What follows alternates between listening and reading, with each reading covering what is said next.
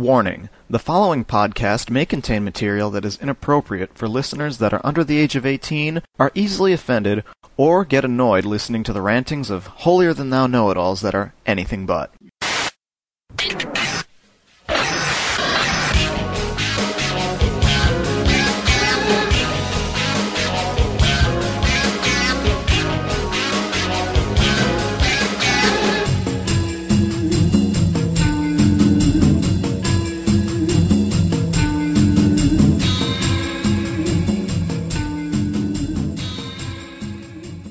How's it going, everyone? This is Daryl Surratt, and for those of you who are just tuning into the show for the very first time this week is a different format than our typical episode in that the entire duration of this show is going to be our interview with Tim Eldred. Tim Eldred is the webmaster for StarBlazers.com, so he knows a heck of a lot about Star Blazers and Space Battleship Yamato, and knows more about Armored Trooper VOTOMS than probably anybody, which is why we have him on the show this week, since Armored Trooper VOTOMS has just been re-released by CPM, and you should all go buy it.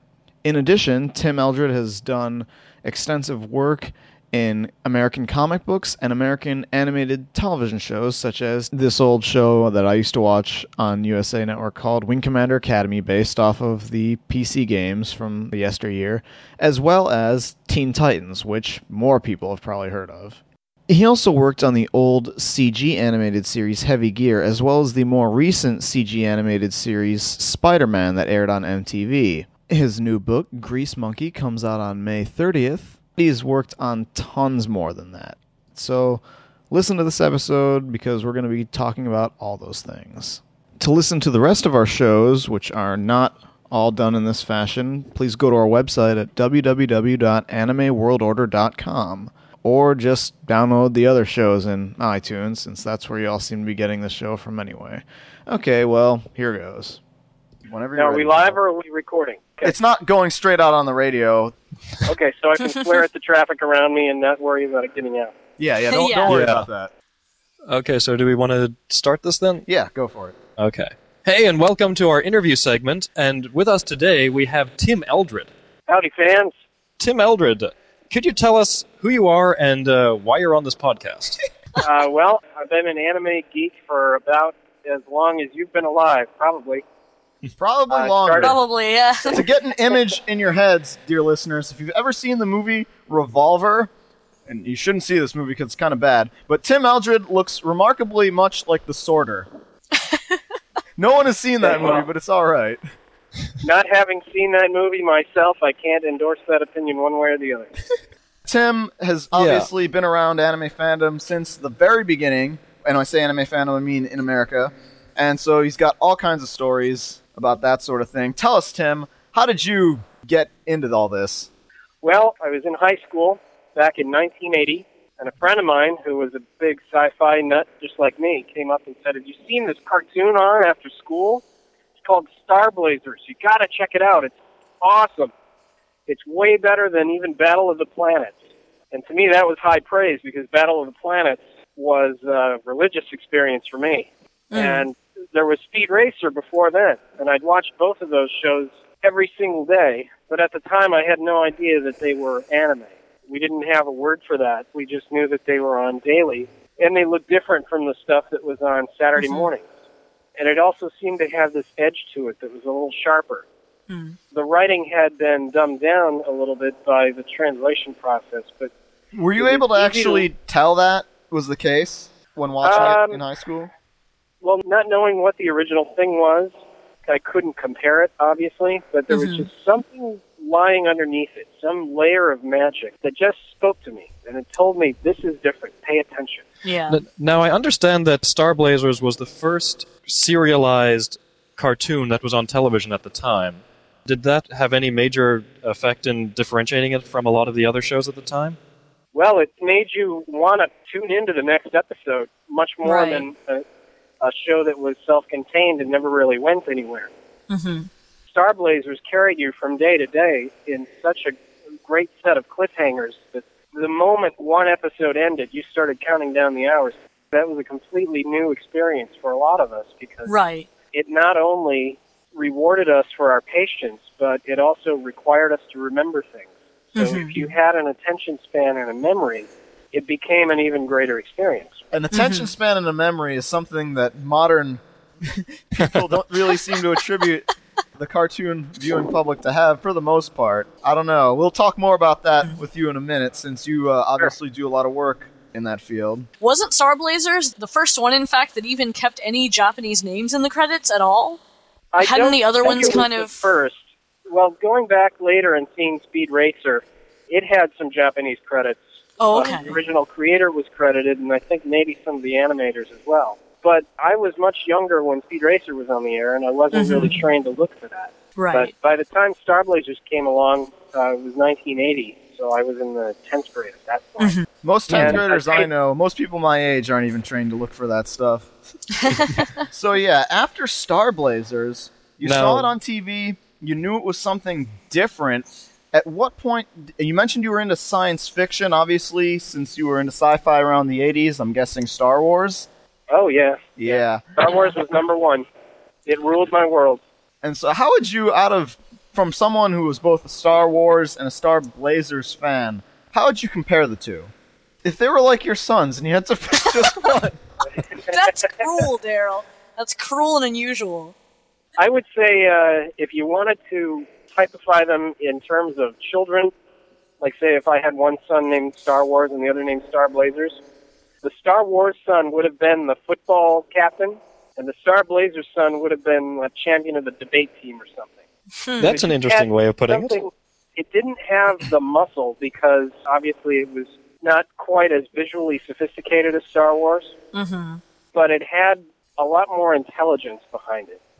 And that's not to denigrate Star Wars in any way, because it's still great and wonderful, but it's just a different category of story.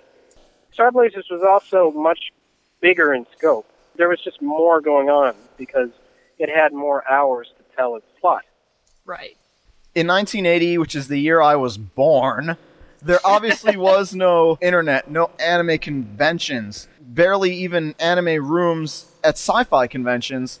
Describe the fandom at the time, what you did to take the next step after seeing these shows. All right, there's more out there. Where do I go from here? What would you do in 1980? Well, what we did have in 1980 were science fiction conventions, mostly centered around Star Wars and Star Trek. But even there, if you looked around, you could find these little sort of cults off in the corner talking about Japanese cartoons. And occasionally you'd see some bit of really eclectic merchandise in a dealer's room, like a magazine from Japan or a model kit or something that just stood out as something different.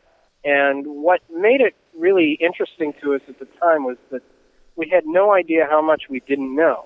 But we assumed that there must have been something much bigger going on under the surface that we didn't have access to. And of course, for a typical science fiction fan, that's like licking the chops. You know, you had developed this ability to scrounge things and search high and low and look in the unexpected places.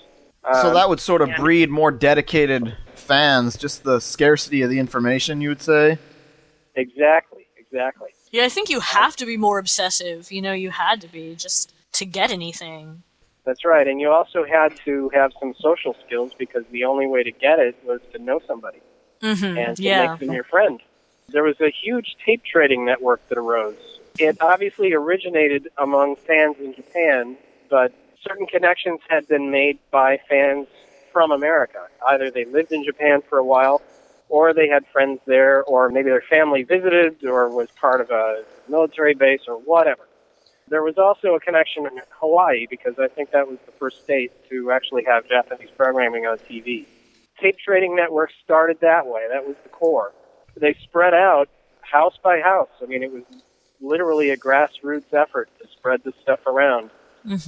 And the way it worked for me was I made a friend and bought my first VCR and copied some of his tapes, and then found friends or heard of people in other states that also collected tapes, and I had things they didn't have. So little by little, we started trading, and I think at my peak I was probably trading with a couple of dozen people at any given time. Wow. Yeah, and that took me through the mid-'80s. In the process of this trading, did you manage to come across the original Japanese versions of Star Blazers? Yeah, I sure did. In fact, one of my earliest friends had some original Space Battleship Yamato episodes and some of the movies, which I had no idea even existed when I saw Star Blazers on television. So suddenly, there was this whole extra layer. In fact, there were multiple layers to this story that I hadn't even guessed at. You can imagine how exciting that was. Right. I was told by a couple of fans that back around then, sci-fi conventions used to have viewing rooms as well. And if they had an anime room, they sometimes called it the Star Blazers room. I don't know if you ever did. Yeah. Was that true? Would happen. I participated in some of those myself. What it took was somebody with a VCR, which was pretty rare in the first half of the 80s. Yeah, because they cost like $800 or something, right? Right. My first one cost over $600. Wow. And I can't imagine paying that much now. But anyway, what you needed was a VCR and a tape collection, and nobody's tape collection was ever perfect. Everything had been copied over and over and over. So often by the time it got to you, 20th generation. Yeah, exactly. Most of the color had been bled out. A lot of the sound was garbled. Mm-hmm. But it was still fascinating because the original quality of this was obviously so unique and different that very quickly you could get past whatever little video glitches were sitting in the foreground. Mm-hmm. That's pretty amazing because I don't really see that attitude carrying over into the modern day. There's a lot of people where it doesn't have to. It doesn't have to in the age of DVDs and such, right. where you can go to the store and buy this stuff. I mean, I can go and buy Star Blazers Season 1 right now. Yeah, DVD exactly. quality. And where you can rip to computer at a fairly high level of quality pretty easily. Oh, sorry. You were in this tape trading network, a pretty elaborate network that you contacted people all over through various means. At what point did you start getting into other fan activities? Like, I guess the big thing at the time then was, without BBSs even, there were fanzines and the like, correct? Yeah, fanzines, yeah. Right, I did a few of those. There was also, the step after collecting tapes and setting up a video room at a convention was actually setting up your own club, which is something else I did. At the time, I lived in Michigan, and one of the cities that I lived close to was Ann Arbor, of course, which had a very liberal college community in it. And those are great places to go because everybody's interested in something new and different. Even before I arrived there, there was already sort of an anime underground. So when I showed up with a huge library of tapes and started contacting people and saying, how'd you like to get together once a month and watch stuff? So you were God then. They couldn't sign up fast enough. So that club is still alive today. I've seen occasional little mentions of it on the internet. It's called Animania, and it's, I think, now formally recognized by the University of Michigan as a legitimate campus group. Animania, that was a pretty progressive name in the mid-'80s, since a lot of people didn't even call it anime then. That's right. Now, Japanimation. In addition to that, Japanimation was still a common term. After a while, that sort of fell out of favor as anime became more and more accepted. Mm-hmm. We used the word Japanimation because it told you what it was in a single word. And if you said anime, the usual answer would be, what are you talking about? Mm-hmm. Okay. Now that we've entered a more open generation, words like that are much quicker to catch on. Mm-hmm. It becomes a buzzword. It enters the lexicon, and after a short time, you don't have to explain it anymore. Yeah, after running an anime con, sorry, Clarissa, but just out of curiosity, obviously, since you're running an anime club, you wouldn't watch nothing but Star Blazers. What other shows at the time were you guys into? We were big into Fist of the North Star. Yes. We watched all of that. Excellent. We watched. Well, you watched all of Fist of the North Star. Wow. I showed him Armored Trooper VOTOMs. We were one of the first to show the Akira movie. Excellent. Yeah, I was just about to ask if VOTOMs was around at this point. I actually want to ask something about Fist of the North Star. That was a show that was shown on Hawaiian TV, subtitled rather haphazardly. This was back in the days when fan subbing was not an easy thing to do. I have in my possession here a synopsis of an episode of Fist of the North Star from like 20-some years ago. Okay. How commonplace was these things? Would it be just you'd show something and then someone would have this thing in their hand and read it so people would know what was going on? If we were lucky, we had that. Oh, okay. If we were really lucky, we had a fan sub. But as you say, they were extremely rare then because you had to actually invest in a lot of equipment to make it. and you had to get a translation, and you had to figure out the timing of everything, and it was a huge, very expensive process. So how'd you convince people to watch Fist of the North Star, since it's kind of one of these pariahs of anime that I happen to really enjoy myself, but most people won't give that show a shot. So what was the trick, or what was it that you guys saw in it that a lot of people just one of the reasons Fist of the North Star has a tough time is because the animation is so quick and dirty. But once you get past that, you have to admit that the story moves really, really slow until you get about to episode 50. And then it takes off. From that point on, it becomes almost a totally different thing. Yeah. My answer to that was to show them the movie, which neatly encapsulates the first 50 episodes. And the animation is much better, and it's just a much more enjoyable thing to watch than 50 half hours. I hooked them with that, and they were married to it from that day on. But that brings up another point. The other quality that everybody seemed to have then that seems much rarer now was a willingness to watch something with no subtitles and no translation. By that time, I'd picked up quite a few story details, and so I was able to give a little bit of a narration, but a lot of times it turned into Mystery Science Theater in a good way. And that just made it more enjoyable. It added an extra level of entertainment to it that brought us all together. But the willingness to watch something that wasn't translated or subtitled in any way, I think, was an example that you can look at as everybody was sort of inspired. You know, everybody was looking at the visuals and wanting to know so badly what was going on that they were willing to puzzle it out. Mm-hmm. And I was at the head of the pack on that one. When it came time to start doing fanzines and newsletters, I began to take what I had learned and put it into print, and the process of doing that required me to study it even further and figure out even more things, and just going by the visuals and occasional rudimentary translations that I would come upon. And that whole process is what led me to do the very first fanzine that was dedicated to a single show, and that was the Armored Trooper VOTOMS Viewer's Guide. Now, is that the one that's on that DVD set? Is that the same one? He's asking whether or not the fanzine PDF that's on the newly re-released Armored Trooper VOTOMS DVD sets that you worked on, is that the same fanzine that you're referring to? That's exactly the same one. Oh, yes, wow. you got it right. That is a really interesting extra to have on the discs, because I don't think I've ever seen a fanzine included on a professional release before. They had to convince me that this was a good idea, because after I did that, and then subsequently learned more about the show, it became less and less accurate as time went on. Mm-hmm. But it served a vital purpose in getting VOTOMS brought over here, because when I started sending out copies of the finished fanzine, it caught a lot of people's eyes.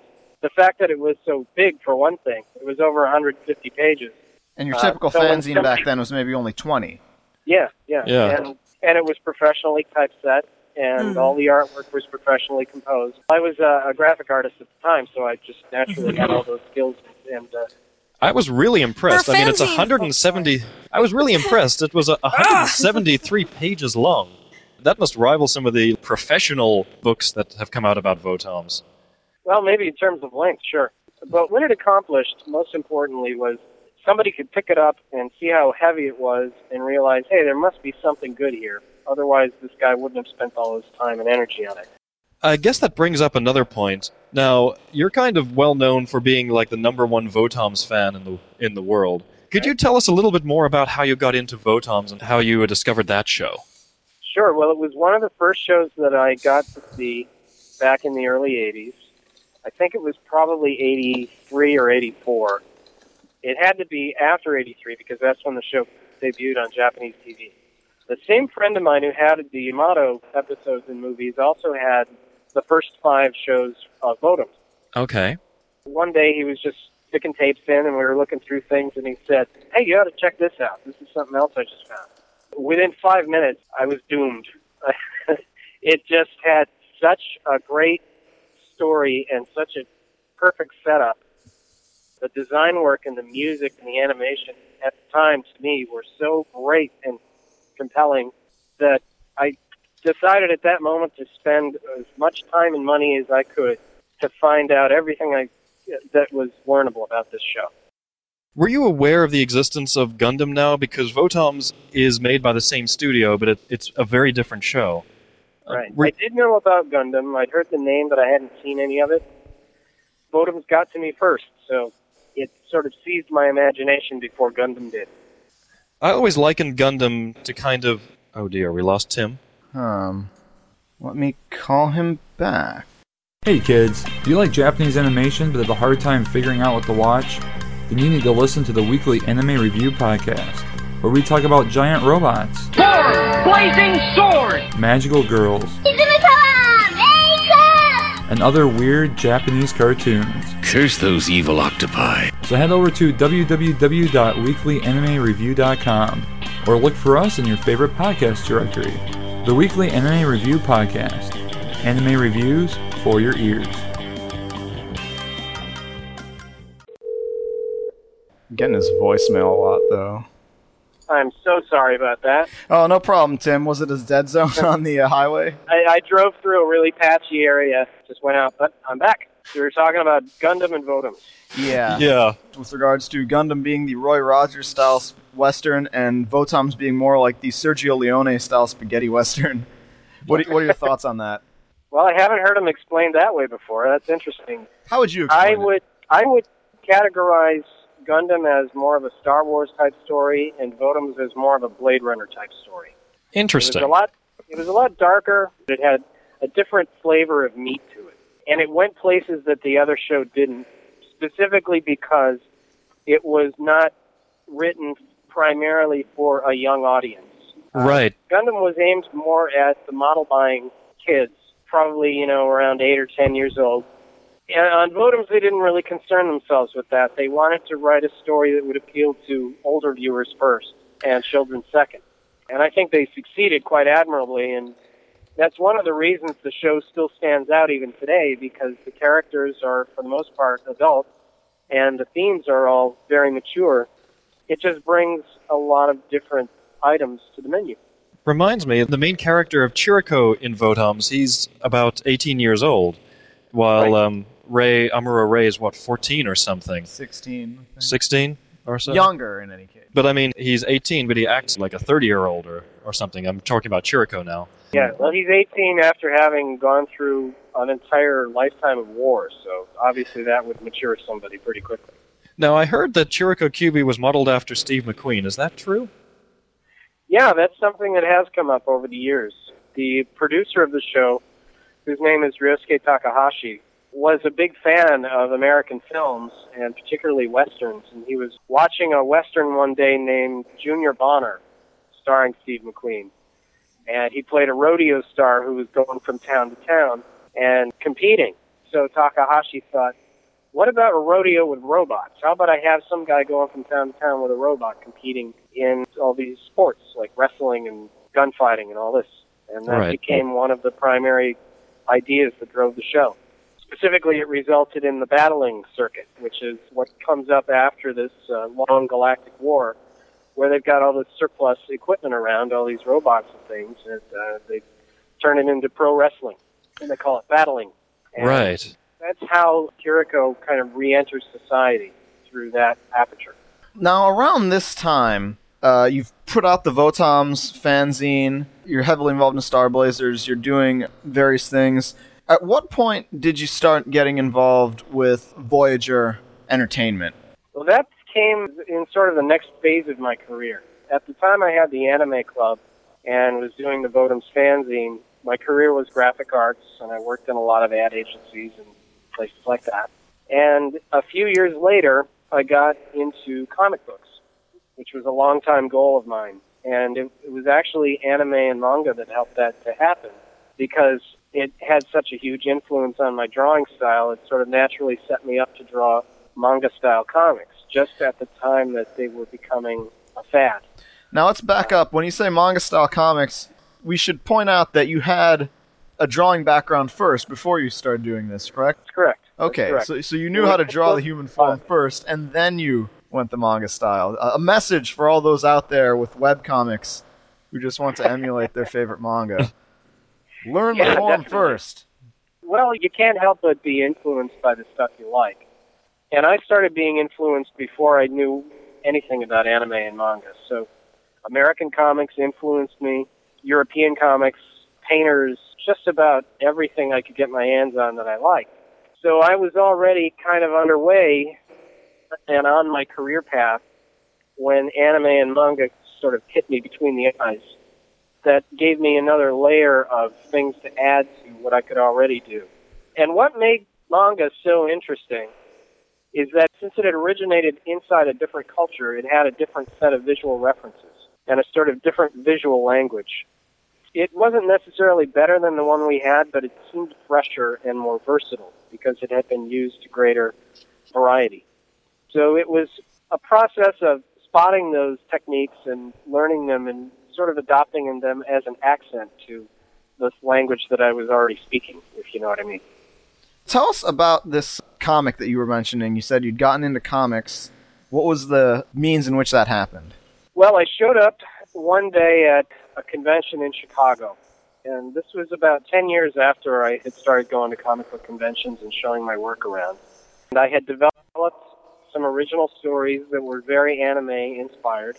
They had robots and stuff in them. And I showed this stuff to an editor who worked for a company that doesn't exist anymore called Malibu Comics. Oh, yes. I remember Malibu. You remember that terrible Street Fighter comic? One of the first manga-style comics that became popular was Ninja High School by Ben Dunn. Oh, yeah. And Malibu was the publisher for that, and I picked it up and I liked it. And I approached them at the convention and said, hey, I'm a big fan of this Ninja High School comic, and it's sort of similar to what I do. Would you like to have a look? And they did, and the editor looked up at me and said, you know what? I think I can use you on a project that's coming up. We've just gotten the right to adapt an anime feature film called Lensman, which goes way, way back. Lensman came out in the... we reviewed Lensman on a previous episode, actually. Yeah. Oh, okay. So you don't need me to inform you about that. But Lensman became my first professional comic book shop. They had the rights to adapt it into a comic, and they thought I was the guy to do it, so they hired me, and we were off and running. And that led to a whole avalanche of anime and manga-style comics that went for years and years. Go ahead. Now, when you say an adaptation, exactly how would you go about turning this into a comic? Would you basically watch the work and then just put it as it was on the page? Well, there was a writer already attached to it, and his job was to turn the movie script into a comic script, which means taking the story material and breaking it down a little bit differently so it could be interpreted as a set of still images as opposed to a set of moving ones. That's a whole technique that we could discuss later if you want to, but for the sake of moving this along, he was the one who wrote the scripts and passed them along to me. His name is Paul O'Connor, by the way. I would then have to draw pages based on Paul's scripts. And being a writer myself, or at least a wannabe writer, I threw a lot of original ideas in, and we sort of commiserated. And by the time we were done, for my money, I thought we did an adaptation that was much better than the anime film, which was really kind of thin. It didn't have a whole lot going on in it. Right. Reminded you of Star Wars, huh? Yeah, they really wanted to do Star Wars. Yeah. Lensman had never been one of my favorite films. I liked its visuals, but the story was very, as I say, it was very thin. It was very lacking. And were you familiar with the original Lensman novels already, and were you a fan of those at all? Well, I heard about the anime first, and then when I saw a Lensman novel in a bookstore one day, I thought, oh my God, they adapted the anime. But, of course, I learned otherwise as soon as I opened the copyright page. Prior to taking on that assignment, I did pick up each of the original Lensman novels, and I read all of them. I saw a lot of great stuff in there, and I thought, well, maybe we ought to try to nudge the story back into something closer to the original. Maybe we could borrow some of the special terminology or even rejigger the story a little bit so it follows that continuity. But I found out that we were actually forbidden to do that because the Doc Smith estate had sort of disowned the movie and they didn't want to confuse the two properties. Right, yeah, they were very dissatisfied, I remember hearing, with the movie. Yeah, they didn't like it at all. Yeah. Because, well, let's be honest, it didn't follow the original. Right. It was a very bad adaptation. That's right. Well, we tried to make it a good adaptation, and for my money, I think we did it. Mm-hmm. That lasted probably a year, maybe a little longer, and that led me on to bigger and better things, because my very next assignment was Captain Harlock. Ooh. Excellent. Yeah, and that was like a dream come true. That was another thing that was big during the early 80s, obviously because it shares the same creator as Star Blazers. As Matsumoto. Yeah. So naturally, if you like Star Blazers, you had that to gravitate toward. I imagine Harlock had made the rounds among the early fans already.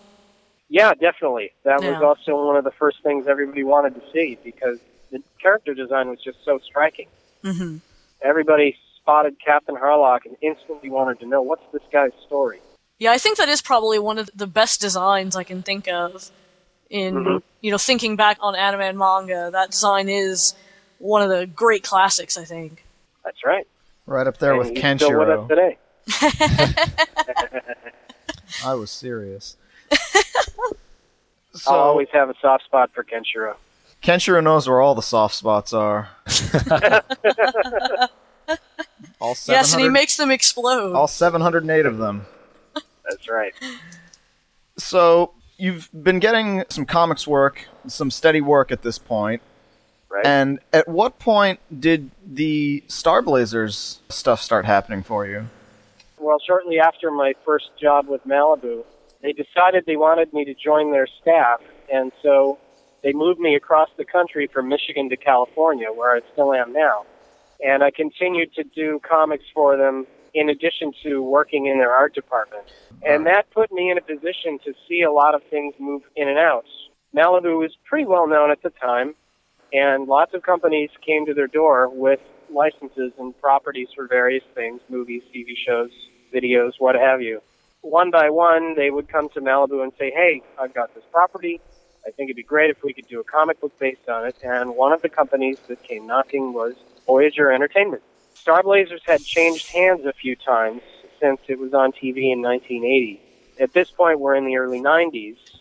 Voyager was actually the third company to pick up the video rights, and they're the ones that still have it, so there won't be any more as far as I know. Could you tell us a bit about Voyager Entertainment? Like, is it just one guy in his garage? That's the story I keep hearing.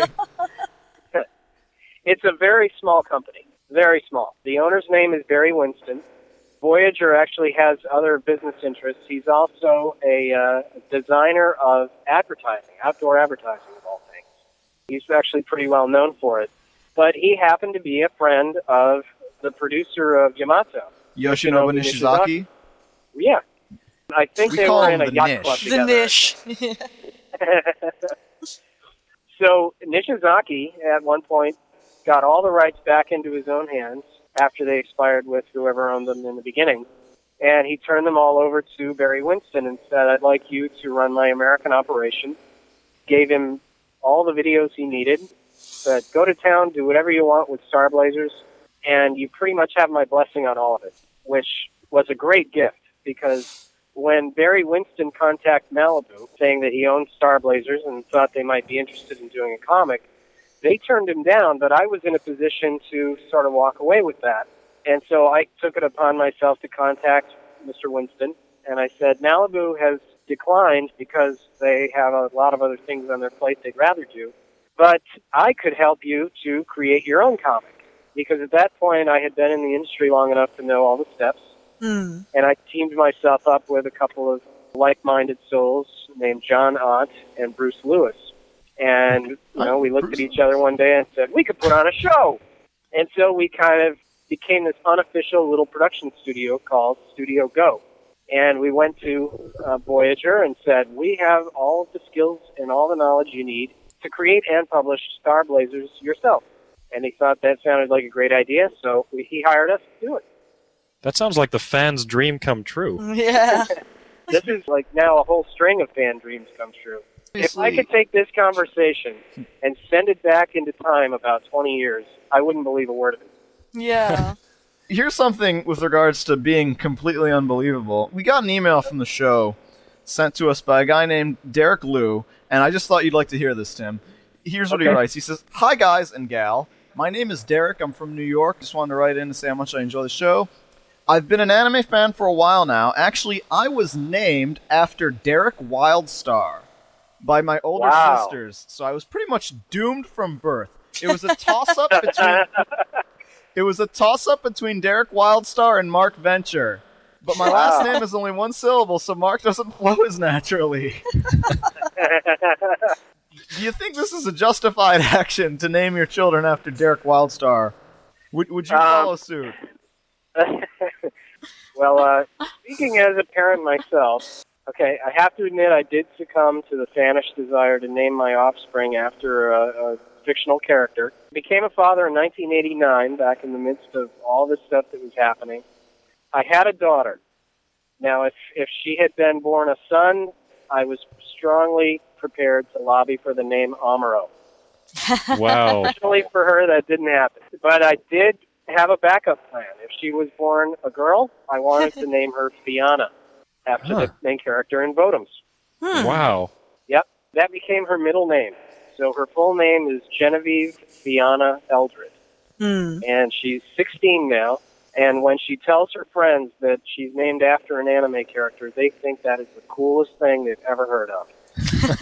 Man. See, I wish that I had something like that, because then I could be really cool if I was named after an anime character, but I was named after Clarissa from Lensman, which, not really the anime version in the book, but that's not really an anime that's really going to get you street cred by.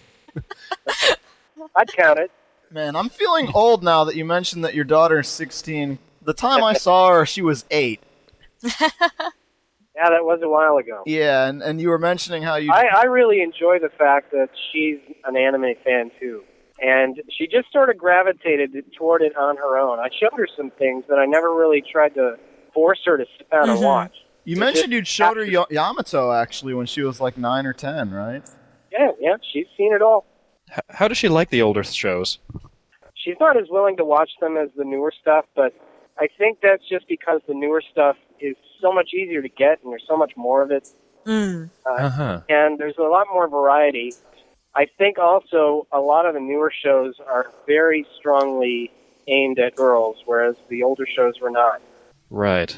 So some of her favorites have been Sailor Moon, Revolutionary Girl Utena, and right now she's a huge Princess Tutu fan. Well, those are all very good shows. Yeah. Yeah, that's fine by me. Yeah. Yeah. Can't complain. And I'm glad she graduated out of Pokemon. Can you believe Pokemon has been on for 10 years now? Yeah. Wow. Amazing. There are going to be people saying how old school they are for now. watching Pokemon. Pretty soon it's going to be old school. Going back again, you mentioned you'd struck a deal with your Studio Go compatriots, Bruce Lewis, and who was the other one? John Ott. Okay. To make the Star Blazers comic, you were writing your own story, correct? How did the fans respond to that? The response was great. It seemed like you couldn't go wrong because everybody loved it so much. But we tried to steer away from giving them something that they'd already seen before. Of course, one of the first things you'd want to do if you had the opportunity was to retell the entire first TV series, those first 26 episodes, and then move on to the next 26, and then just keep going, and eventually, over your lifetime, adapt the entire saga. But I didn't think we had that much freedom, because comics at the time were in a downturn economically, and I thought if we try to commit ourselves to adapting all 26 episodes, chances are we're not going to make it to the end, and that would be a real shame because we'd never get the opportunity to move past that. And so it was up to me to write the first issue, and I thought, why not try to adapt the first series in a single issue? Everybody's seen the shows, or if they haven't, they can certainly go put on the tapes anytime they want to. So let's do something different with it. And so what I created out of that was sort of a montage of the whole first series, just picking out a few key moments and writing a narrative for them that observed things from a different perspective.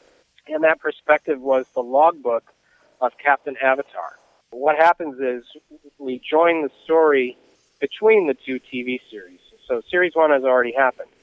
Derek Wildstar is given Captain Avatar's logbook, and he reads it on the night before he's going to go off on a 1-year-long patrol.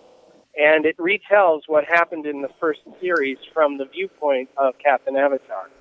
And he spends a lot of his time in his logbook observing Derek Wildstar. It's a chance to see what your mentor thinks of you. It was a really interesting story to write. I go back to that every now and again and think, man, I was more on the ball than I thought with this thing, because it's really held up. Some things I go back and reread that I did back then I don't like. As one thing or another. But this one's still solid. After you did that first issue that encapsulated the first story or the first season of Star Blazers, and eventually you started striking out into original territory. That's right. What I just described was in issue 0 of the series. Issue 1 did the same thing for the second TV show, only that was sold from Deathlock's point of view. And right after that, we moved into the first of the movies, which is The New Voyage. And we adapted that one scene for scene because we wanted to have everybody go through that sort of rite of passage where they move out of the Star Blazers continuity that everybody knows really well and into the Space Battleship Yamato continuity. This is one of those stories that hadn't been translated into Star Blazers. And so we made it our job to do that. And that filled up the next 4 issues. Following that, we decided it was time for an original story, so we turned it over to Bruce Lewis, who wrote a 3-issue series about Sasha growing up prior to joining the cast in Be Forever Yamato. So I think he came up with a really fascinating look at what she went through. I don't know if your listeners are familiar with this character, but in The New Voyage, you meet her as an infant. Right, she's born. In the next movie, Be Forever, she's an adult, but it's only a year later. And so Bruce had his hands full telling the story of how she grew up from baby to adult in the space of 1 year. Was that an oversight on the part of the Nish, or that you just had to pick up for, or was there a storyline reason? No, internally? it was planned. It was part of the story, and it was a big surprise to everybody that only 1 year later this infant is now fully grown. That was explained as something that happens to girls from the planet Iskandar. Iskandar, right. Yeah, that their population was endangered by a virus, and it became necessary for the women to grow to reproductive age as quickly as possible so they could continue the species. That level of logic is one of the things that stood out to me when watching Star Blazers. Whenever you try and look at a scene that seems slightly outlandish, they'd actually bring that up and then bring up a logical explanation as to why. And it's one of the little touches that kind of makes that whole series stand out to me. Mm-hmm. There was a scene in particular where they were walking down, I believe it was like into the barrel of a large gun or into like an engine or something like that. Me, the viewer, it's like, what if the ship starts to move? They'll all be killed. And then right on cue, I think Sandor or someone like that said exactly the same thing. So you did this very successful comic that did some new things, and people, for the most part, were reacting favorably to them. That's right. So what year is this we're talking about? Like mid-90s, 96 or so? Yeah, 95, 96. 95, 96. To shift gears a bit, around this same time, did you start getting work in Western animation? Well, it was almost exactly that time. That was when I moved out of doing comic books full-time into doing TV animation. And again, it was anime that helped me make that transition because I'd absorbed so much of it by that point. It sort of gave me a grounding in what it took to storyboard. Practice of storyboarding is much more intricate than comics. You have a larger number of drawings that you have to do to communicate what's happening in a scene. So, for example, one page of a comic might be maybe 6 or 7 individual pictures. To cover that same material in animation, you might need closer to 50 or 60 pictures. And just for reference for our listeners, could you name some of the things where you did some storyboarding work or just work in general on? Well, the very first storyboarding I ever did was a series for Universal that went on to, I think it was USA Network. Was it Wing Commander Academy? Wing Commander Academy, that's right. It was based on the video game. You know, IMDb doesn't even list you as doing that. I just happen to know that you did work on that for, I believe it was character designs and storyboards, right? With Bruce Lewis. That's right. Right out of the chute there, I was doing the work of 4 or 5 people. I hear some interesting stories about that, like how they didn't want to actually pay you. Is there any truth to that? Or? No, that never happened. Okay. I was paid quite handsomely. I just suspected that's something that because... I will say. Well, the animation industry pays its people. I have never, ever had a problem collecting money for what I had done in TV. It was different for comics. There were times when I had to threaten money out of people. Fortunately, that was not the rule. That was the exception. After Wing Commander Academy, and this is around the same time when you'd start also doing things with CPM on their original VOTOMS release? See, CPM, that happened about the same time as Voyager, because when John and Bruce and I decided to form our partnership, our next decision was to go after multiple clients so that we could get as many different projects going as we could find. So in addition to approaching Voyager, we also approached CPM, or U.S. Manga Corp, as they were known more commonly at the time. Right. And they went for the same deal. So, like, overnight, we suddenly had 3 projects going on. What was the third project? Well, let's see. Our first project for CPM was Gal Force, which was done entirely by Bruce Lewis. Ah, yes. And then Lee's Project ACO, which was done by me. And then MD Geist, which was also done by me. We all contributed to these at some level. So it was a very healthy partnership for the time that it lasted. And that's what led me to finally get to work on VOTOMS. Star Blazers and Captain Harlock were dreams come true, but VOTOMS was the brass ring. That's the one I really, really wanted to do. That finally came to me after I developed this relationship with CPM, and they had imported the show, and they wanted to do some merchandising, and they hired me to do the comic. And so there I was. It's an entire string of just amazing fan luck, isn't it? Exactly, yeah. This VOTOMS experience, that actually led to Heavy Gear? Is that right? Yep. Yet another of those threads that nobody foresees, but looking back on it, it seems almost inevitable. When I did that viewer's guide, I passed it all over the place. CPM got a copy, different comic book publishers got a copy, and one also went to a game company called Ianus Publications. They had been known for the time, and I guess they're still known for a magazine called Protoculture Addicts. Oh, right. Yeah. Yes. They're still based up in Canada, as far as I know. Right, they own Anime News Network. Right. Through some means by which I don't remember, they got a copy of the viewer's guide, and they reacted just like CPM. They thought, this is really great. We got to get some projects going based on this. And so they tried to get the rights to do a role-playing game. And when that didn't work out, they decided to take what they had developed in advance and convert it into their own original game, and that became Heavy Gear. And was that actually based on the computer game of the same name? Because I recall there was some sort of Battletech-like game as well. Do you know anything about that? I think the computer game came later. I'm pretty sure Heavy Gear debuted as a booklet or a magazine, a book-based game in print. And then everything else that followed that moved it up a notch into the CG realm. Yeah, tell people about Heavy Gear in case they've never heard of it, because I believe it was a syndicated show. Well, yeah, that's where it comes back around to me. I'm still amazed at how this came about, but after I worked on Wing Commander Academy, I moved over to another studio, Columbia TriStar, which is owned by Sony.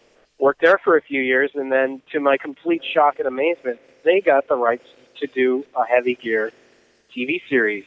It was going to be a CGI series, 40 episodes, for a syndicator called Bobot, or BKN, Bobot Kids Right, Network. they also made the Roughnecks Starship Troopers Chronicles. Right, so. yeah. Again, I couldn't believe my luck. I was in the exact right place at the right time, and I ended up directing almost a quarter of all the episodes in the Heavy Gear series. And it was just like drawing VOTOMS, except with different characters. So I got to have that VOTOMS experience all over again. Man. Living the dream. Yeah. With regards to some more modern titles, that maybe some anime fans would know about. Could you talk about your work on Teen Titans, the animated series? I did a little bit of work for them last year. After Sony, I moved on to work for a lot of different studios. Most of the work I do these days is for Warner Brothers.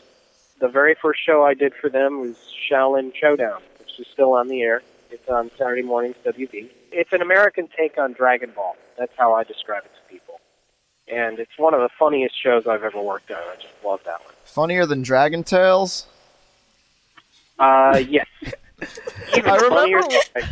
I remember one year at AWA you had this tape, Dragon Tales Too Hot for TV. It was footage of Dragon Tales edited to look obscene. How did that come about? Well, I was the supervising director on the first 40 episodes of Dragon Tales. That put me in the position of not only doing the storyboards, but also supervising the post-production editing. And as episodes would come back from overseas, we would come upon these animation mistakes or these scenes that were done completely wrong. If you cut them out of the show and strung them together, you had a terrific blooper reel. And so that's what you saw. They should put that as an extra on the Dragon Tales DVDs. I don't think they would do that in a million years, but it's a great thing to have in my collection. The tape will need to just find its way onto the internet on YouTube at some point. Anonymously. I don't think it'd be too hard to trace it back to the source. Yeah, probably not. Yeah, I don't imagine too many people have copies of that. Oh, where were we? Teen Titans. Teen Titans, yes. I started working for Warner Brothers. In addition to Shaolin Showdown, I got other assignments from other shows. I worked on an episode of The Batman. And they also asked me to pitch in on some Teen Titans episodes because they were having trouble getting them done. I got to work on, I think, pieces of 2 shows, and then I did two large action sequences for direct-to-video they're going to be doing soon. Oh, the Teen Titans Tokyo one? Teen Titans Tokyo, right. And so when you actually were doing the action sequences, you'd actually block out what would happen in those? Well, that's the whole craft of storyboarding. You get a script, exactly the same way I had done comic books. I would get a script that told me what the action was supposed to be and what was meant to be conveyed, and I would have to figure out the best images to communicate all that. Okay, so is it just like they fight and then you fill in the blanks? Or? No, they have to be a little more sophisticated and detailed than that for television because a lot of the fight scenes will have very specific action beats. Now, you're not limited to those. You can always add to them if you want to. But, for example, Robin would have to go through a certain series of events to get to a desired result.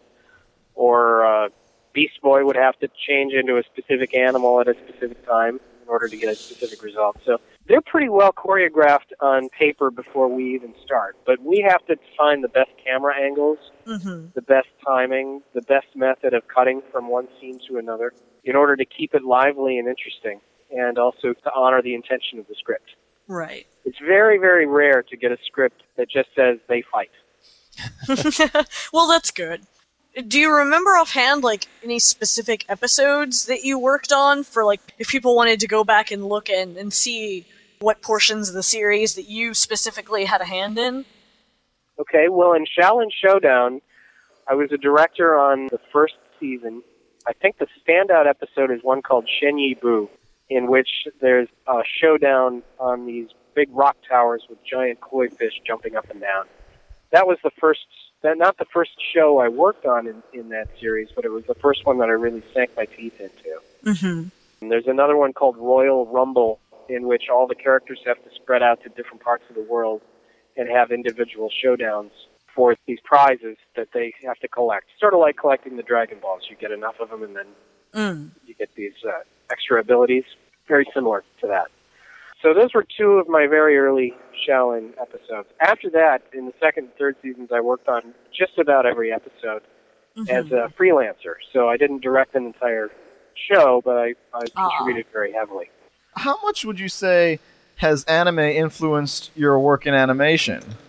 Oh, heavily. Very, very heavily. And it's interesting because at the time I got in, there was sort of a grudging acceptance of anime among TV producers. They knew what it was, and they were no longer afraid of it the way they were maybe 5 or 6 years earlier. So they would say, go ahead and put some anime influence in here, that's okay. And then we'd do that, and they'd want us to pull back a little bit. No, I didn't mean quite that much. And after a while, we just sort of overpowered them because so many of us were anime fans and were heavily inspired and wanted to get that same level of energy into the shows. So in the time since then, which is almost 10 years now, the producers have completely turned around. They know the lexicon just as much as the artists do. To my complete amazement, in one screening of a Shaolin Showdown episode I had done, the producer turned to me and said, I love that FD stuff. That's so great.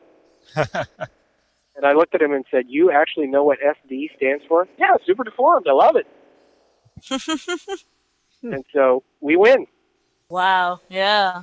So speaking of super deformed, do you happen to remember offhand which Teen Titans episodes it was that you did work on? Let's see. The first one was the Kid Flash episode. I don't remember the name, but I only did the very, very last part of that. The next assignment I had was for an episode called Calling All Type, which was this amazing gathering of every single superhero character they've ever invented over the life of the series. Mm-hmm. And my work is sprinkled throughout that show. That was a fun one to work on because we didn't stick with any one character for too long. There was always a tiny little vignette, and then we'd cut away to another character and then cut back because there were battles going on all over the world. Every villain against every hero. It's great.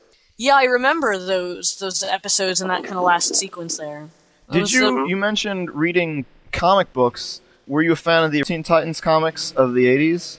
Not really. In the 80s, I was getting over my my Marvel fix. I wasn't really ever a heavy DC Heroes fan. I knew about them, of course, but it's not something that I would seek out. And with regards to Marvel, another series that you worked on was actually the Spider-Man series that was on MTV. Yeah, that's tell right. us about that one. Right. Again, that's something that came through my time at Sony, or Columbia TriStar, if you want to call it that. By the time Spider-Man came along, the producer of the show, whose name was Audu Payton, had already employed me on many of his other shows. I worked under him on Extreme Ghostbusters and Godzilla and Heavy Gear. Almost got to work with him on Starship Troopers, but I was called away to do Dragon Tales instead.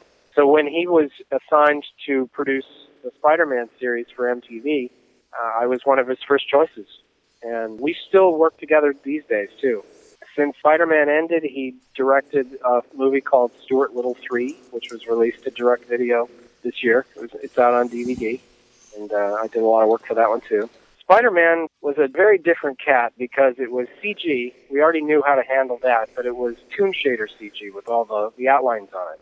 And so that brought in a lot of different techniques that we hadn't learned before, so it was pretty interesting. How well did that do, since I guess they only made the 13 episodes? I was sort of hoping that after a second one they would have made more, but I guess that didn't happen. Well, Spider-Man got caught up in a big political battle between Sony and Marvel and MTV. It was a great artistic experience because of all the things I got to learn on it, but it was not pleasant when it came to the politics between those three big organizations. There was a lot of jockeying for authorship on that show because the movie had done so well. As soon as it hit the big box office numbers, everybody piled on the TV series and wanted to kind of own it. But there were three partners, so this became quite a contentious battle for creative control, which was settled after a while, but it was a long wait. And unfortunately, that battle kind of resulted in the series not getting renewed because everybody knew if they agreed to step in, they'd get burned again. Oh, that's unfortunate, since I actually liked how they was able to capture a lot of the traditional Spider-Man comic poses in the animation. Definitely, and by the end of it, the story had really built up. It's regrettable anytime you get to a cliffhanger and then you don't get a chance to resolve it, but unfortunately that's what happened here. But as far as I know, the ratings were always good, and the fan response was always good. It was just that the people at the top couldn't agree on how to play with it. Would you say that's a pretty common occurrence with a lot of shows, or? Up to a point, yes. anytime something new comes out, there's always a desire on the part of people on the executive level to get their name on it, to put their stamp on it. But after a while, they walk away. When it becomes successful and they don't have to tinker with it anymore, they tend to move on to something else, and then you get to play all you want. That's one of the things that made Shaolin Showdown so much fun. And Gerald, did you have a question? I wanted to ask about the VOTOMS DVDs and their first release and then their subsequent re-release and your roles in that. How did you get involved in the DVD releases and all of those extras that you put onto those original DVDs? Well, my DVD career started in 2000, and it's been ongoing. It's been concurrent with the animation career. It actually began with Star Blazers. I got a call from out of the blue one day from Voyager saying that they were preparing to release their shows on DVD, and they wanted me to brainstorm with them about coming up with some extra features. And so I saw it as an opportunity to do another viewer's guide, but in a different format. And that led to the creation of every single Star Blazers episode on DVD and all the Space Battleship Yamato movies. And after my experience with that, I was contacted by Central Park Media about doing the same thing with VOTOMS. So this gave me the chance to redo the viewer's guide and bring it up to date and make it more accurate and package the information in a different way for a TV screen as opposed to a printed page. I really love those extras on those original DVDs. I was actually quite surprised at how much detail they did go into, and now that I actually got to see the original viewer's guide, I now see where that all came from. Yeah, it was a great opportunity for me to go back and polish that project and make it much more accurate. And you also did something similar for the original Star Blazers DVD releases, correct? Yeah. Like you mentioned, similar. getting the Voyager call, and that was like the extras. They were kind of shaped like the bridge of the Argo. Were you involved in that level of the presentation as well, or were you just providing... No, absolutely everything. They turned it over to me. I was essentially the project manager. I created all the artwork that was needed, or I found it, packaged everything, formatted it. The only thing I didn't do on those DVDs was the authoring. How did that lead into the creation of the Star Blazers documentary DVD that you recently made? It seems like it's the next logical step, but the documentary itself is very much about Yamato in Japan, as opposed to Star Blazers, and actually the title makes reference to that. But that's right, and that is something that grew directly out of the DVD production. In addition to the Star Blazers TV episodes, I got to work on the Yamato feature films. There are 5 of them. And I decided that what I needed to do to keep those interesting for people who'd seen them over and over was to get some articles translated and start to put together a history of how this series was made and everything that happened in Japan during those original years. And it's a really big story. Yamato literally changed the whole world of anime and brought it forward into what we're familiar with now. And so over the course of the DVDs and then later the Star Blazers website, I had built up this gigantic archive of translated material. And I had collected lots of books over the years and various bits of merchandise here and there. So do you own the Yamato bicycle? No, I did not own the bicycle. Oh. You can bet I would bid on it if it came up. Dave Merrill was talking about the Yamato bicycle, and I believe he actually had the commercial for you on the DVD. Yeah, right. One of the extras. That's worth the purchase alone. Buy the DVD for that Yamato bike. It is. Yamato is a lucky one in that case because new merchandise continues to be made due to its enduring popularity. It's one of the few, like Fist of the North Star. And Gundam. Yes. Yeah, both and of which have actually PS2 falls into games. that category too. There's Votom stuff coming out constantly. There's a stream. Right, I've actually got sitting in front of me right now the World Mook 86 VOTOMS Special, which I've been referring to this entire time for more information. Cheater! You're supposed to just know it all. I do know it all, but the pictures are so pretty. Speaking of DVDs, I saw you were credited, this may be incorrect, but I saw that you were credited on the DVD that CPM, I believe it was, put out for They Were 11. Did you work on that? Yeah, that was a funny little side project. They threw me the script for that. Okay. And they asked me to rewrite it. They gave me a raw translation, and they asked me to turn it into better English and also time it out. And so that's why my name is on that particular film. Yeah, I had wondered, because I saw you credited as translator, and I didn't think that you really generally did translations, so I wasn't sure if that was actually correct or not. Well, you were right to be suspicious. Adaptation. Well, anyway, we were talking about the documentary. Yes. Yes. After several years of doing the DVDs and also the website, like I said, I built up this huge archive of written material, and I'd also collected lots of books with images in them that I could use, and I'd gotten everything on Laserdisc as well. So one day I just sort of woke up and realized, hey, I've got all the pieces to a pretty big puzzle here. Maybe I could create a documentary out of it. And so I called up Voyager one day and said, I could make this happen, and it would give you another DVD you could sell. And they said, great idea, let's do it. You've got some pull with Voyager, then you could just call them up and say, hey, I've got some ideas for DVDs, let's do that. And they'll say, sure. Or they'll think about it. They're very happy to listen to my ideas. How about the idea of maybe, now that the documentary is out anyway, this might be a little more feasible, but subtitled episodes of Yamato in its original uncut form. Do you think they would go for that? That's been something that the fans have wanted for a while. They'd love to do it if they could. Oh, it's a legal thing, huh?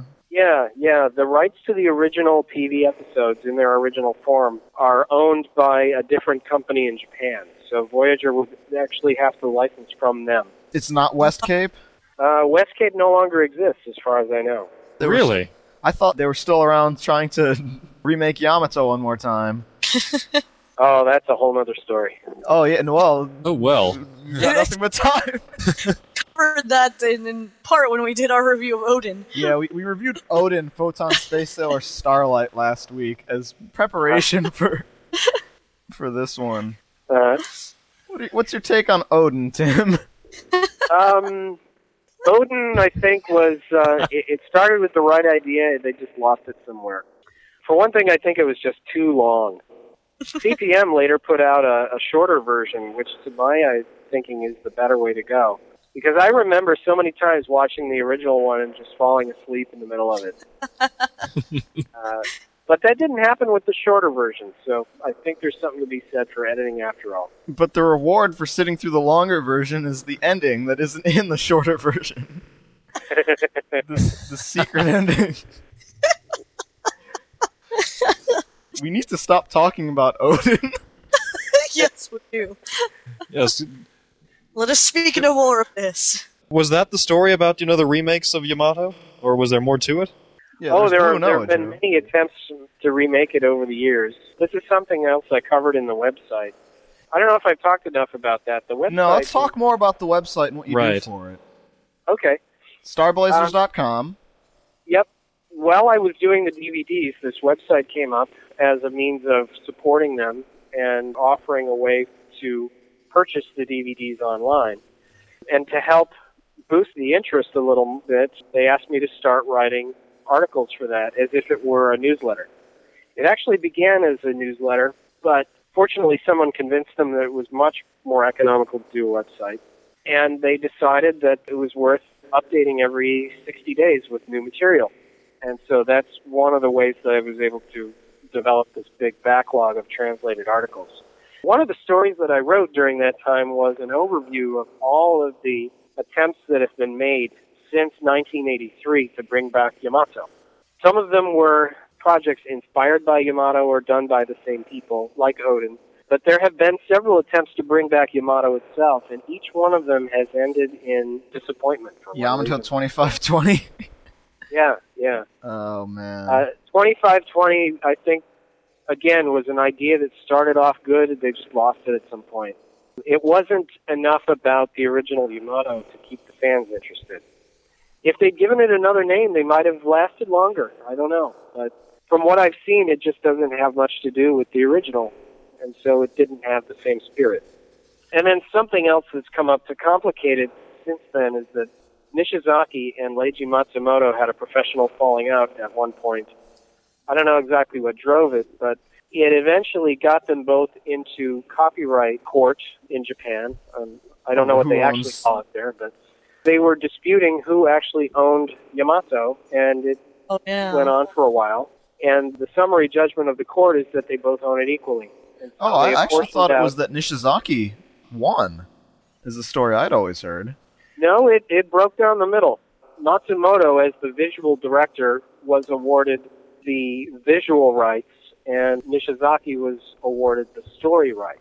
And so this is why Matsumoto can still put the Yamato in some of his other manga projects. But not the characters. But not the characters, that's right. I see. And he can't actually create a story about the original characters because they are owned by Nishizaki. Two of them have to bury the hatchet and agree to work together again. Otherwise, the original cast will not be seen again on the original ship. So it's almost a mixed blessing that the original series had to be cut down and they had to take out Captain Harlock from the original show. That would have been a problem. If Matsumoto had lost the rights to Captain Harlock, I'm sure he would have been very unhappy. Wow. So Yeah, that's a blessing in disguise, I guess. Wow.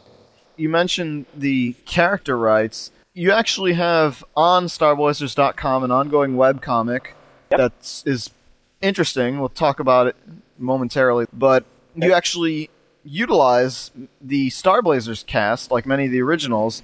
Is that because Star Blazers is sort of a different entity than Yamato at this point? Yeah, that's part of it. Remember, the charter that Barry Winston had when he started up Voyager Entertainment was that he could do whatever he wanted with Star Blazers. The sole exception being the release of the Yamato feature films on home video. Which has since happened. Yeah. So he could generate new material, and I've been fortunate enough to be the actual hands on the drawing board as far as that goes. But it has to say Star Blazers. He's not able to actually produce a Space Battleship Yamato product. No. So anyway, this led to the creation of a brand new Star Blazers comic. And if you want to talk more about that, we can. Yeah, go for it. By all means. Right. Tell us about it. Okay. About 10 years ago, when Yamato 2520 was just about to debut, some of us heard that there was another Yamato project being conceived. The live-action one? No, it might have been live-action at some point, but it eventually was developed as an animated feature film called Space Battleship Yamato Rebirth. It looked like it was going to be the one we were all waiting for because it would have the original characters and it would have the original ship. And this was before the copyright dispute, so everything was still intact. And a lot of the original creators were coming back to work on it, but also given an update and a polish. And everything that we saw in it made it look like it was going to actually fulfill the promise. But for one reason or another, it never got made. It was developed up to a certain point. I think they had a story outline and they had a lot of designs, but it didn't go forward. I think because Yamato 2520 didn't work out. I think it bankrupted West Cape. I see. I don't have direct evidence, but I think 2520 sales were so bad that they literally couldn't continue to produce anything. I can certainly believe that happening after what Yamato 2520 was. Right. So 10 you years ended up go by. having the story outline, this basic storyline outline, and you essentially built upon that into this comic. That's right. 10 years went by. It was obvious to me that Yamato Rebirth was dead in the water. But all those concepts still existed, and there was nothing at all standing in the way of me taking those and running with them and creating a new Star Blazers story, which is called Star Blazers Rebirth. After Yamato Rebirth. Right. The Chapter 0 of this is also very much reminiscent of the Chapter 0 you were talking about in the previous Star Blazers comic, in that Derek Wildstar, who's now older, is having visions of Arrivederci Yamato, which, as we know, ended up being erased from continuity once Season 2 of Star Blazers was made. Was that all part of the story outline that you saw, or was that... That was my own invention. It took me about a month to decide what I wanted to do with this story. Obviously, I'm not going to reveal all that here because it would just ruin anybody's suspense. But what I asked myself through the entire writing process was, what would I want to see as a fan of the original series? And my answer was, first and foremost, I wanted to see everything taken into account, nothing erased, nothing left out, everything honored, and everything put together in such a way that if you knew what had gone on before, you would be rewarded for having that knowledge in your head when you read this. So when you read the first chapter, Chapter 0, and you see that Derek Wildstar is looking into an alternate continuity, it adds levels of drama to the story. But at the same time, if you aren't aware of, say, Arrivederci Yamato, it's not like you'd be totally lost. Right. Well, that's what I'm hoping. I mean, I want new readers to be able to jump on, too. And there are new characters to help them with that. Tell us about these new characters. One in particular, a guy named Bruce Merrill. Where did he come from? Well, there was a set of characters designed for Yamato Rebirth. One of them was this hot-headed looking young guy, and I decided to turn him into Bruce Merrill, who becomes the new navigator, the new helmsman of the Argo.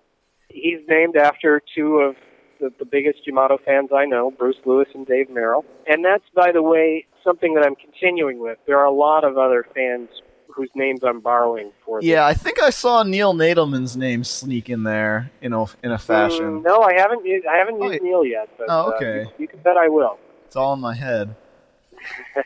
But just about all the new characters have some fan's name in them. That's something else I wanted to do just for fun, so that those loyal flag wavers who have been with it from the beginning can kind of see themselves as part of the phenomenon now.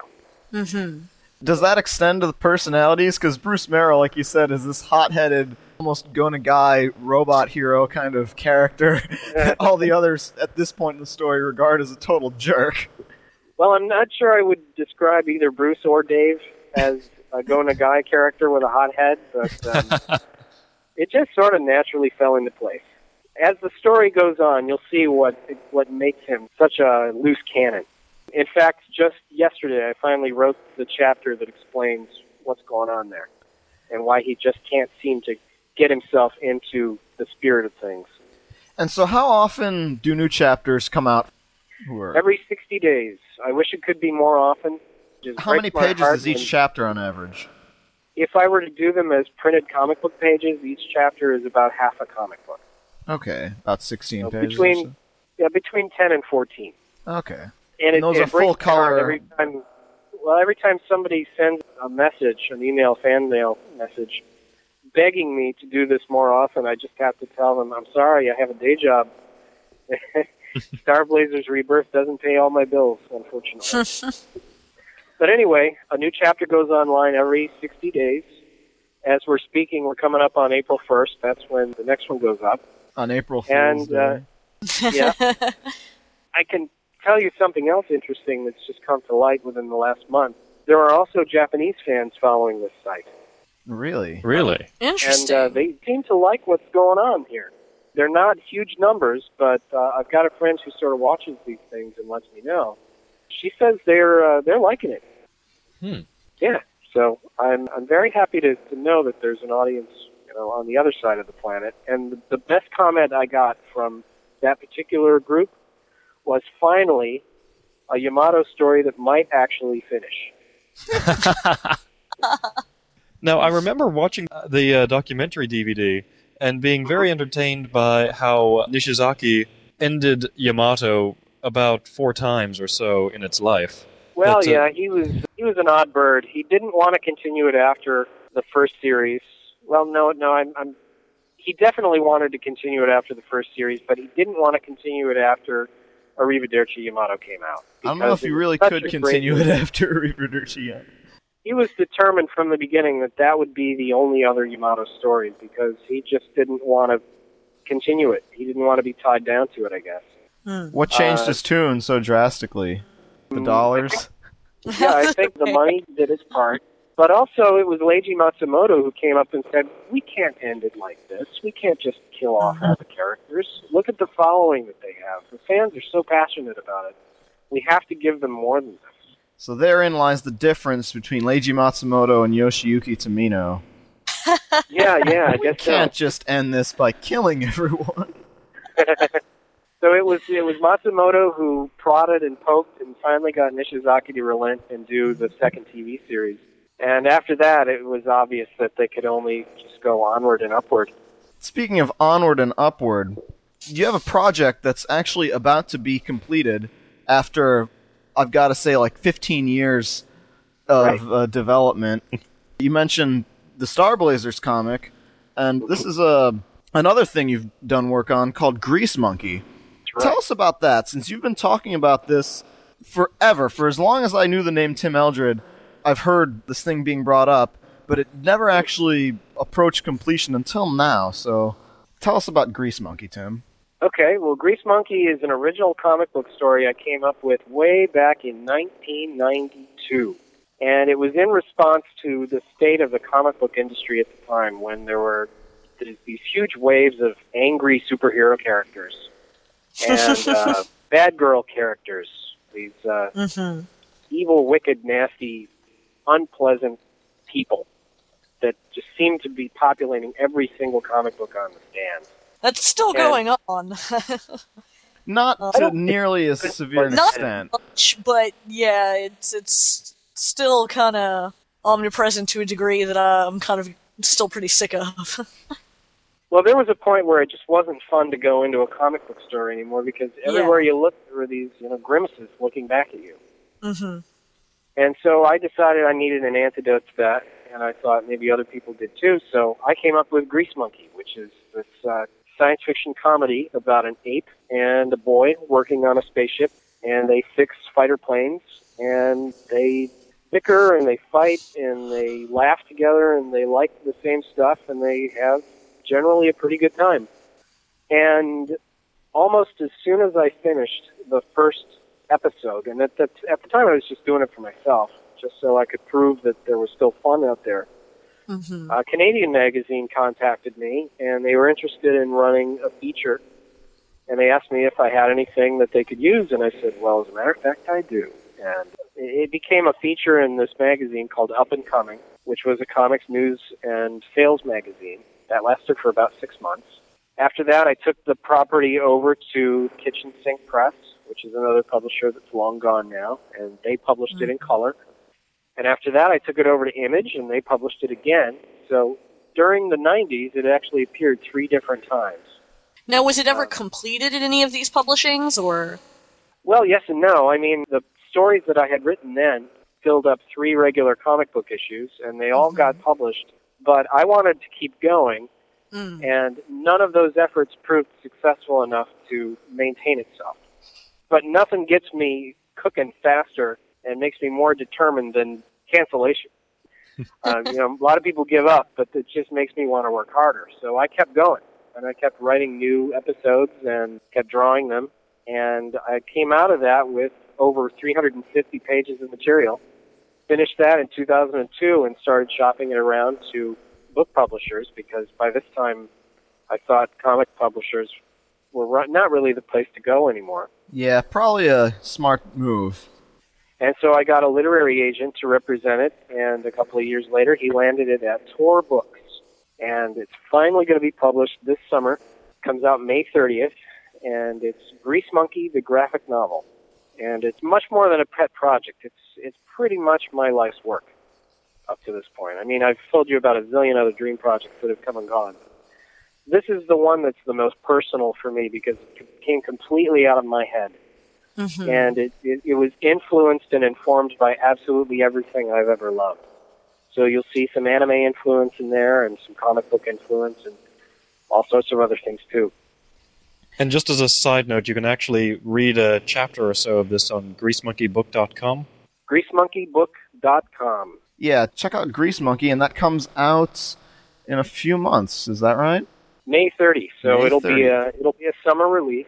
It can already be purchased in advance at Amazon.com and also Walmart.com, for God's sake.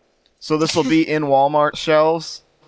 I guess so. If they have it on their website, they must be planning to sell it in the stores too. Did you ever envision the day that something that you did would be on Walmart shelves? I never envisioned the day when I myself would be in a Walmart store, so it's very surreal. With regards to... Oh no, I've forgotten what I was going to ask about. I should have written it down. Oh yes. Very recently, about a few days ago, Hiroshi Miyagawa passed away. He was the person who composed the scores for Star Blazers. This was one of the aspects that's probably one of the most fondly remembered aspects of the show, the music. Mm-hmm.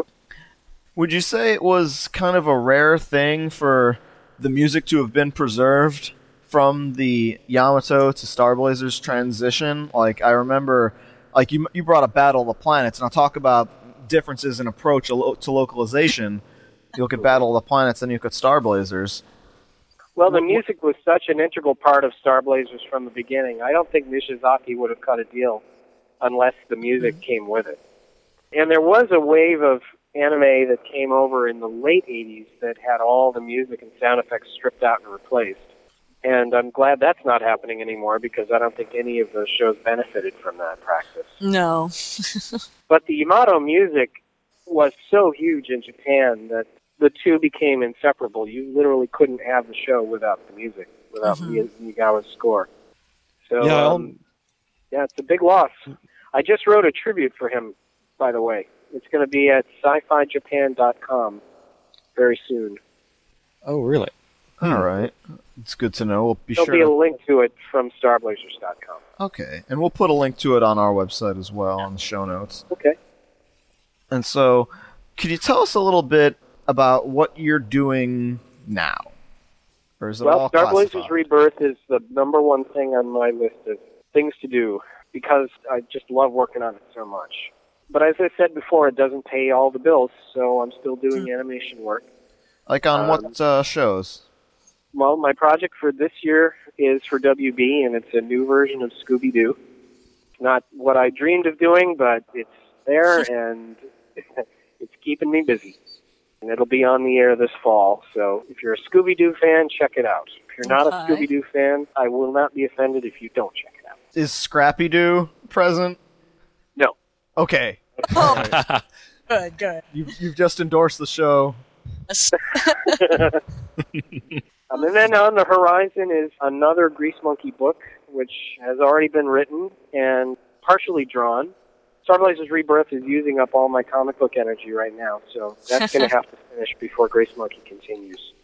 But eventually I'd like to make Grease Monkey my cornerstone, because there are so many more stories I'd like to tell with those characters. They could go on for years and years. Tim Eldred, thanks very much for your time. Yeah, definitely. And it was nice talking to you. Really happy that I could finally get all this stuff out there into the world. No problem. And for thanks for doing this for us. Yeah, for anyone listening, if you have any feedback for questions to follow up with Tim Eldred, if we ever get him back on the show, or just comments in general about some of the things that were said on tonight's program, go ahead, email us at animeworldorder@gmail.com, or leave us a voicemail message at our phone number, which is 206-666-4AWO. That's 206-666-4296. And I guess that'll do it for us this week, since this will be pretty much our entire program. All right. All right. Did I say one more thing before we go? Sure. Omae wa mou shindeiru. Thumbs up, Tim. Yes. Nice.